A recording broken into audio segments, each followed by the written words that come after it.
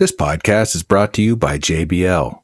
Employing the best methods and tools, audio technology is at the core of everything JBL creates. Never straying from a ground-up approach to everything they build, JBL has produced a prolific list of audio achievements, groundbreaking technologies, and revolutionary advances in the art and science of professional audio. JBL, passion for sound and those who create it. Learn more at jbl.com. Hello and welcome to Tape Ops Discussion, where we call our friends and music community notables to chat about their favorite records. Enjoy.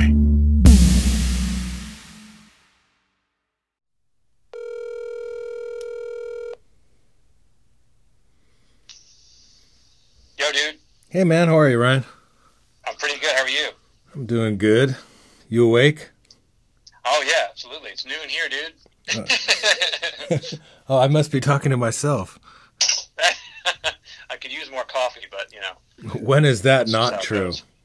I know, right? That's pretty much what this show's about. It's just a big ad for coffee. Well, you're supposed to have sent me some. We got to do a coffee exchange. Oh, yeah. I totally blew it. That's because I don't have your address. Oh, yeah, I blew it too. It's okay. We're going to call your new name is Ryan Blewett. Jesus. Wouldn't be the first time. Sailing hardships through broken harbors out on the waves in the night. Welcome to Discussion. I'm Jeff Stanfield, and for today's episode, I get to chat with my friend Ryan Hewitt about Neil Young's 1970 release, After the Gold Rush.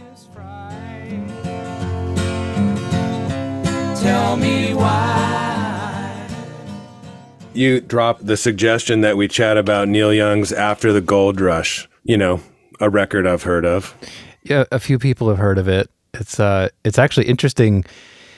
Neil has had a place in my life, I think, since I was born, because my dad's been working with him since probably around the time of this record, certainly the early 70s, before I was born. Yeah, 1970. This one was 1970. I don't know when my dad's first gig with Neil was, but he's done like a ton of live records with Neil. And the first time that I can remember going to see a show that my dad was recording was Neil Young and Crazy Horse. They were on the Rust Never Sleeps tour. And the family flew out to Denver to hang out with my dad, and we went on to San Francisco, and my sister fell off the trolley car, and then she poked my dad's eye out. Oh, funny enough, she poked my dad in the eye, and he had to go to the hospital. That's so funny, just all the things that stack up. And then, obviously, and then I got to work with Neil last year, making a new record with him, with Crazy Horse, and I showed him we have pictures from the show in 1978 that my dad took from the stage. Not of me, Amazing. But of that particular show, wherever that gig was. And I showed it to Neil, and he was just blown away. And also, Neil didn't even know it was going to be me recording the album. Rick was producing, and Rick introduced me to Neil. And he's like, "Oh, you might know Ryan's father, David." And Neil just kind of like, his jaw just fell on the floor. It was really funny. That's amazing. Yeah. So like, I've listened to Neil my whole life, and the other funny part of it is like, my college roommate hated Neil Young, and so when I started hating my college roommate, I started playing a lot more Neil Young. So there's just been like this ever presence in my life of Neil's music. And I loved him through the 80s and 90s when I was in junior high and high school and all that. At the same time, I was listening to the Chili Peppers and, the Misfits and like all sorts of punk rock and prog rock and weird shit. Like, Neil was always there, Yeah, I mean, and to be fair, Neil Young is pretty punk rock. I mean, He's I don't very care punk what, rock. I think he has such broad appeal for that reason. I mean, the funny thing was I had to go dig through my CD collection and grab this one off the shelf and to listen to it because none of this is on, of course, on any sort of Spotify or any of the streaming services, which is, of course, very punk rock. Very punk. Now, again, this record, I mean, I've listened to, 5 billion times. And it is top to bottom just an amazing It's record. incredible. Like it's amazing. Like I have to admit, I don't think I've ever actually sat down to listen to this record. Like it's always been in the car or like on Sonos or walking around or in passing. And it's like when I had suggested that record, it just came to me, you're like, what record? And I was just like, let's do this one. And I forgot that all these songs were on this record, and I forgot about sort of some of the B-sides. Yeah, it's really funny, and I forgot that some of it was recorded at his house and some of it was recorded at Sunset. And it's a trip. It's a trip to sit down and listen to something that you think you know so well, and then find new magic in it. And especially like after getting to work with Neil and Nils and Billy and Ralph, it takes on a whole other dimension to then sit down and listen to the recording, like to dive in on the nerd level of like, oh shit. Oh, okay. Yeah. So this sounds like, 4 dudes playing in a sweaty basement, and then there's the bleed that you're hearing and the edits and the, someone saying something that's gotten clipped off, either because of an edit or someone just left the fader open and there was, at the end of a punch or something, you can hear Nils in the right speaker in one of the songs, where he says something and it's really loud, it's not hidden, another example of Neil being a total punk, not giving a shit.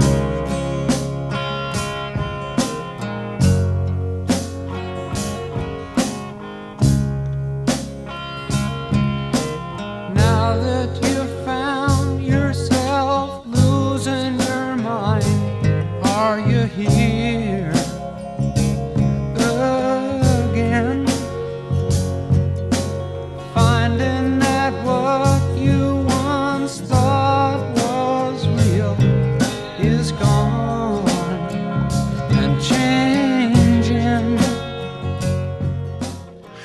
This record is just stunning in its simplicity. Mm-hmm. I mean, it and it's incredibly dry, of course. And it's funny that you were recording with Rick and it's kind of the first thing when I put it on, I was like, wow, it's sort of like what Rick Rubin does now with records. And it's just, it's just the essence of the music and the songs. And it's really not overthought. There's tons of space. I mean, that's the thing, is that Neil is not overthought. All of his stuff, like when you read about the creation of his records, I was just reading about Heart of Gold just out of curiosity, and how that all just came together at a dinner. That whole session came at a dinner, and Neil's like, can you put together a band tomorrow? And they're like, okay, yeah. And just random people, the dude just walked off the street with his bass and sat in and played bass on the song. And it was like 2 takes. Right. And James Taylor and Linda Ronstadt happened to be in town for that shooting of that Johnny Cash show, and they just walked in the control room, listened to it once, sang it twice, and they were done. Yeah. All of this stuff is just so, the take of it is simple, and then he edits shit. I mean, I think everybody now struggles with like, when is something done? Is it good enough? And this just feels so free. You listen to it and it's just sort of like, yeah, that was the moment and that's what we captured and that's what it is. I mean, Nils was 19 when they did this record, 18. I think, or something like that. Yeah. Yeah. He happened to send me a text the other day and I just hit him back. I'm like, hey, I'm doing a podcast on After the Gold Rush. And I was like, which songs did you play piano on? Because I don't think it's credited per song, Yeah. And he was nice enough to hit me back, because he had sent me this video of one of his new songs. And so he played piano on Southern Man, Only Love Can Break Your Heart, Cripple Creek Ferry, Don't Let It Bring You Down. He played acoustic guitar on Tell Me Why, Till the Morning Comes, and then sang on a bunch of them. That was his thing. He said Jack Nietzsche played piano on When You Dance. Neil played piano on After Gold Rush, Birds, and whatever else. But it's just like, even that is just so fun to like text with Nils Lofgren, be like, hey, which song did you play on? And then like, and he wasn't really even known as a piano player at the time. He was a guitar player in his band Grin. And like, when I was listening down to it, Southern Man is like the most rockin' piano part on the record. And he's just smashing it over there in the right speaker,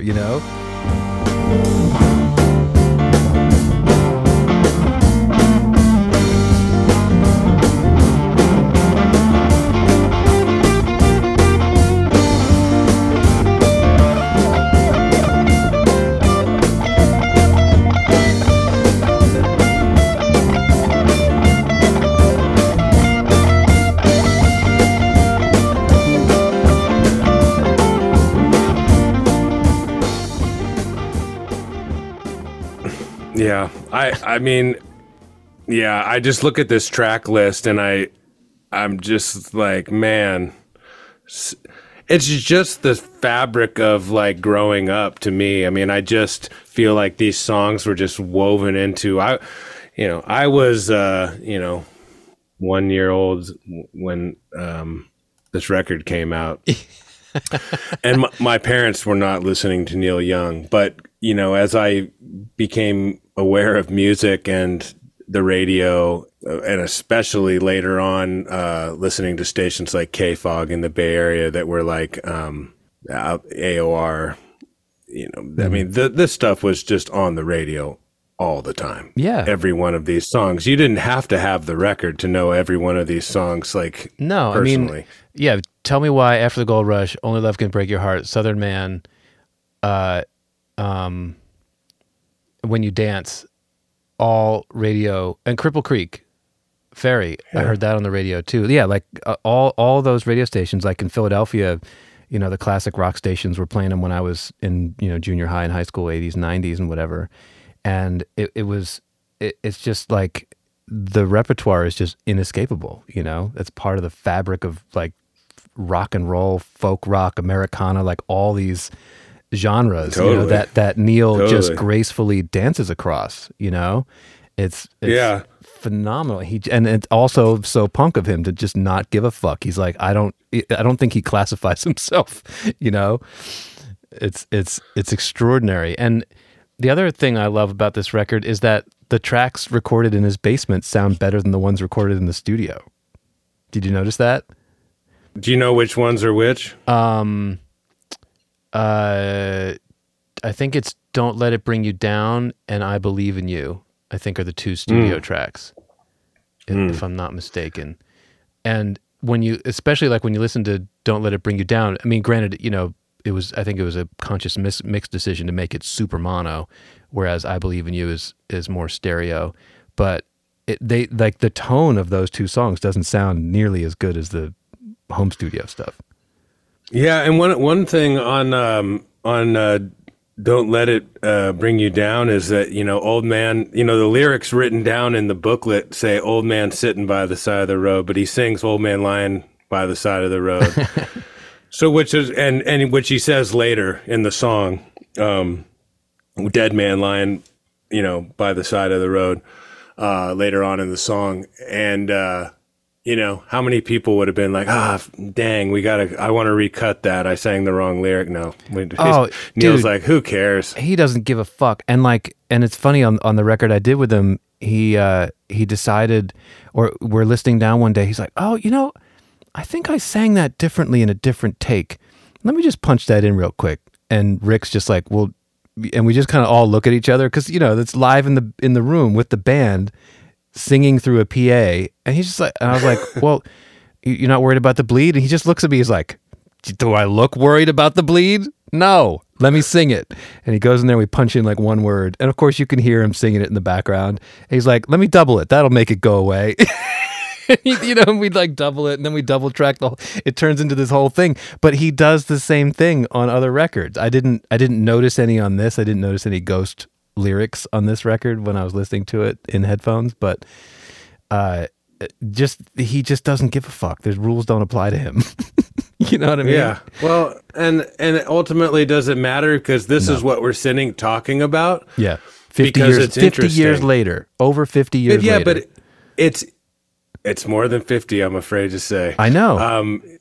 Well, yeah, it doesn't matter. I mean, that's what we're talking about. You know, I was talking to I was talking to Albert Hammond Jr. the other day, and we were having the same conversation, like all those mistakes and all the stuff that's sort of been, you know, quantized and gridded out of music, you know, whether it be music or lyrically or any of these things. I mean, those are the things that are interesting and cool about records, are those mistakes, because it's like, oh, there it taps you and plugs you right into the humanity of it of makes the you music. lean in and pay attention, you know, Because like, it's not, because other thing, how many records now just blend into the background? yeah.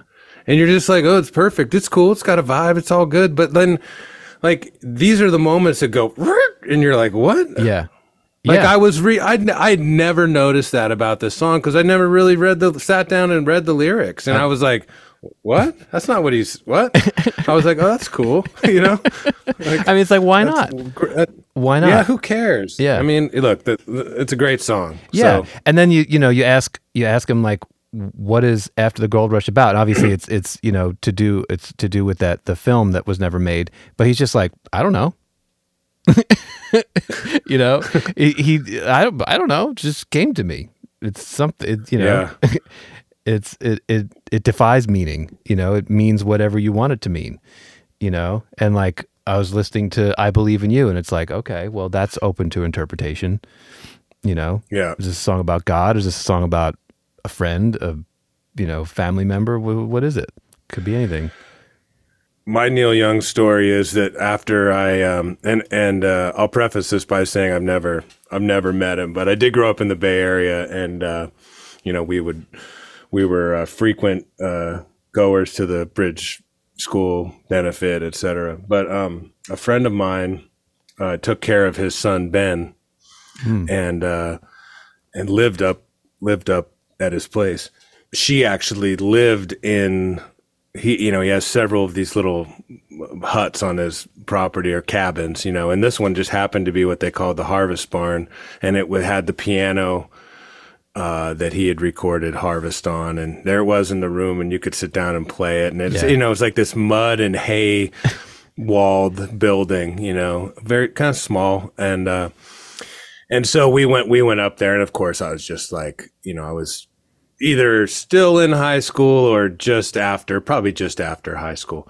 And so we were partying a little bit, and we decided to go out for a walk. And so we're walking, and it's a vast property, you know, he's got buffalo and other animals walking around out there and stuff. As you do. You know, his house was across the lake there. And, we did not drop in, but we did go for this walk, and out of nowhere, in the sort of the dusk, this cat appears and is walking in front of us, and kept turning around and saying, "Come on." And we were all like, oh my God, you know?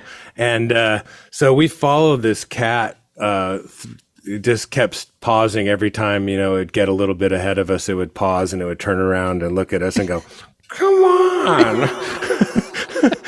How many tabs did you take? Yeah, exactly.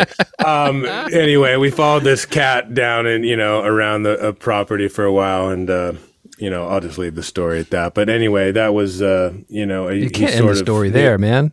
Yeah. Anyway, I'm That's not fair. exactly sure how the evening ended. Even better. Yeah, We'll just leave it to magic. It ended magically.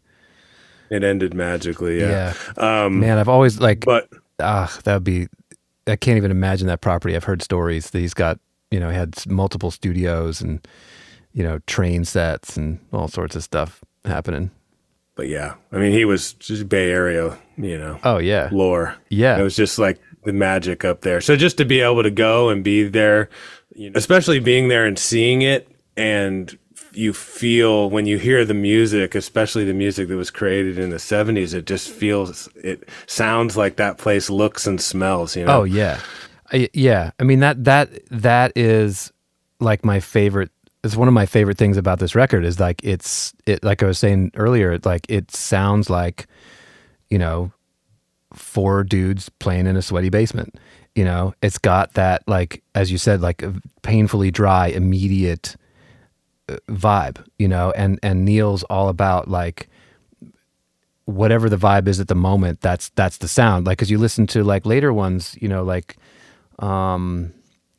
Harvest Moon, that's got a ton of reverb on it, you know, that really big, like cavernous, beautiful sound that I think Nico Bolas did that record. That is just like, it's such a different world from this one or from Harvest, you know? And, you know, he's just not afraid to just roll with whatever's there. And like when, you know, like when I got to record him, I think that record's pretty much dead dry the whole time.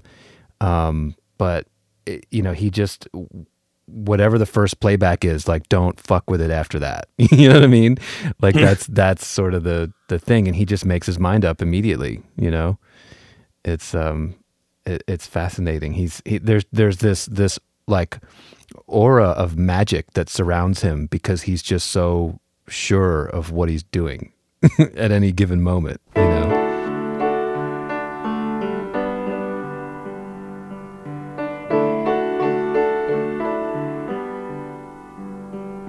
Well, I dreamed I saw the knights in armor coming, saying something about a queen. There were peasants singing and drummers drumming, and the archers split the tree. There was a fanfare blowing to the sun that was floating on the breeze.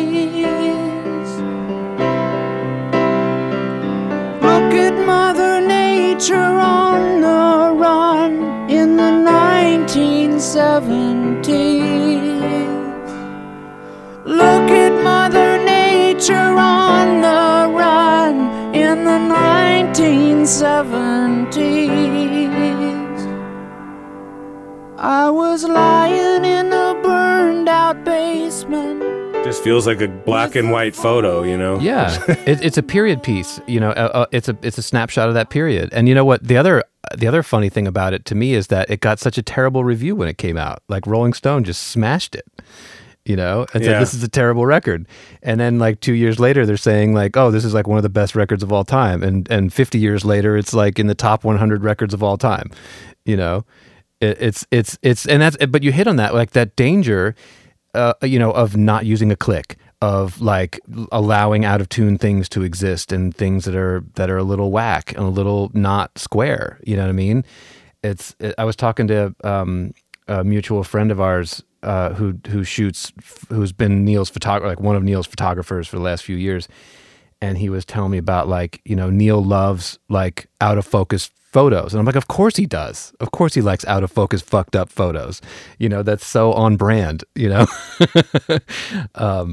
And he's like, yeah, the more fucked up, the better, you know, to the point where like, if you can't recognize necessarily what it is, it's perfect, you know? Right. And I was like, what a concept. And for people to be, it's so interesting, like for you and I to be producers and engineers and, you know, have to decide, we get to decide a lot of times like how perfect things should be, or what constitutes a usable mistake versus an unusable mistake, you know? And I find myself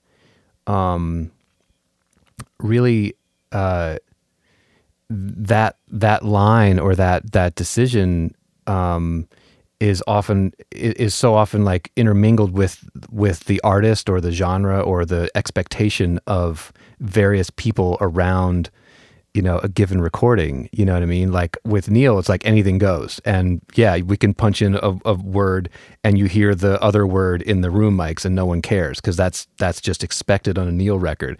Whereas if you're working on like something that's, you know, in the more, you know, modern lane, this type of thing is expected to be like this, and so do we. How closely do we play that game? Versus, like, are we leading or are we following? You know what I mean? And it's just so interesting to play with that sometimes. And lead with imperfection. You lead with what is real versus what is, or you can go the complete opposite direction and make it hyper real and so perfect and focused and like psychedelic in a whole other way. Does that make sense? Like you can lead in either direction. You can lead with absolute perfections, or like Steely Dan, or like Tame Impala, kind of like hyper real, or Gorillaz or something that's just like everything is so fucking perfect that it's leading in a whole other way. Does that make sense?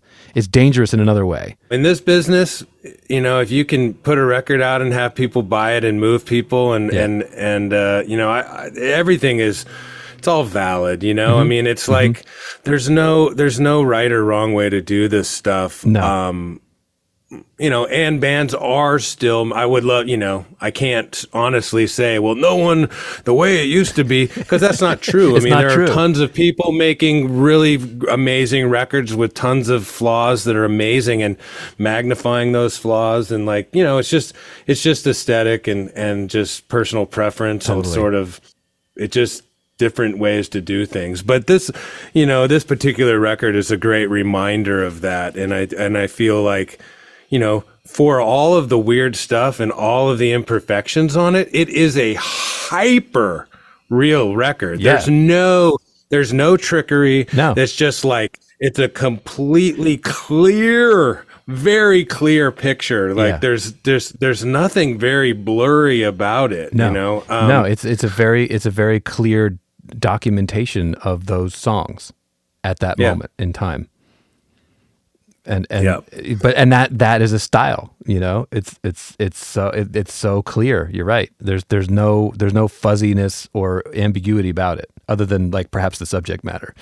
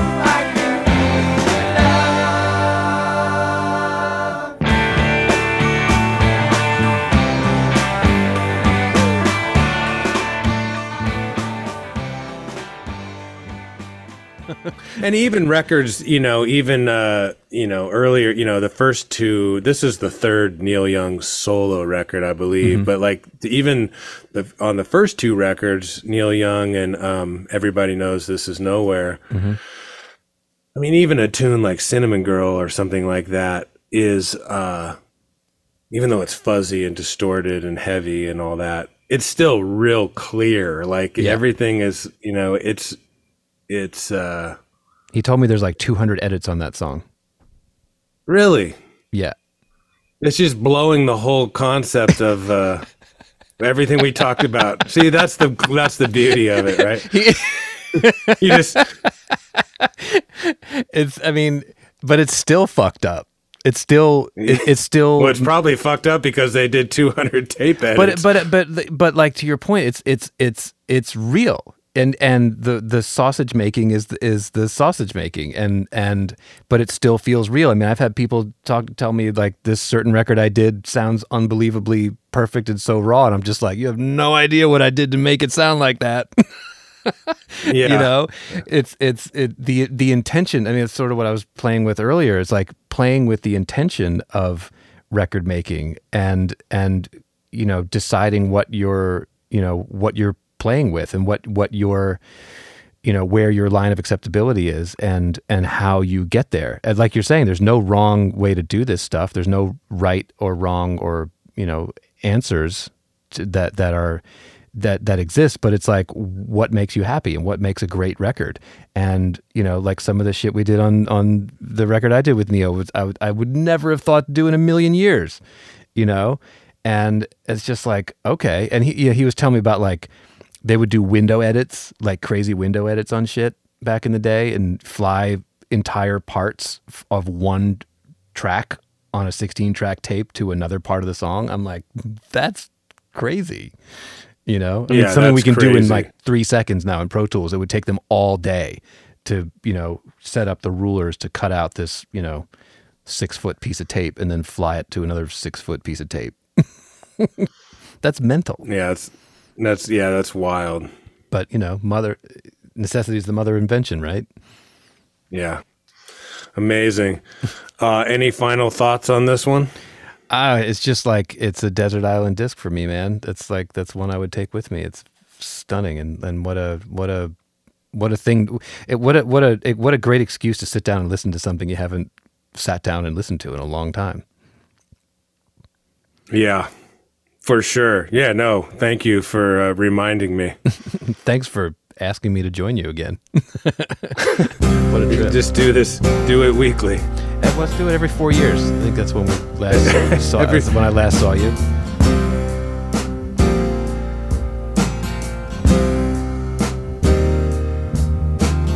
Old man lying by the side of the road, the lorries rolling by, blue moon sinking from the weight of the load, and the buildings scrape the sky, cold wind ripping down the alley at dawn, and the morning paper fly, dead man lying by the side of the road with the daylight in his eyes. Don't let it bring you down, it's only castles burning.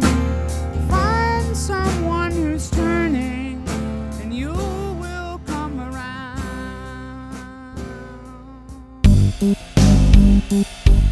Thanks for listening. Discussion is created by Tape Op, the creative music recording magazine. Free subscriptions are available at tapeop.com, along with our regular podcast and online content.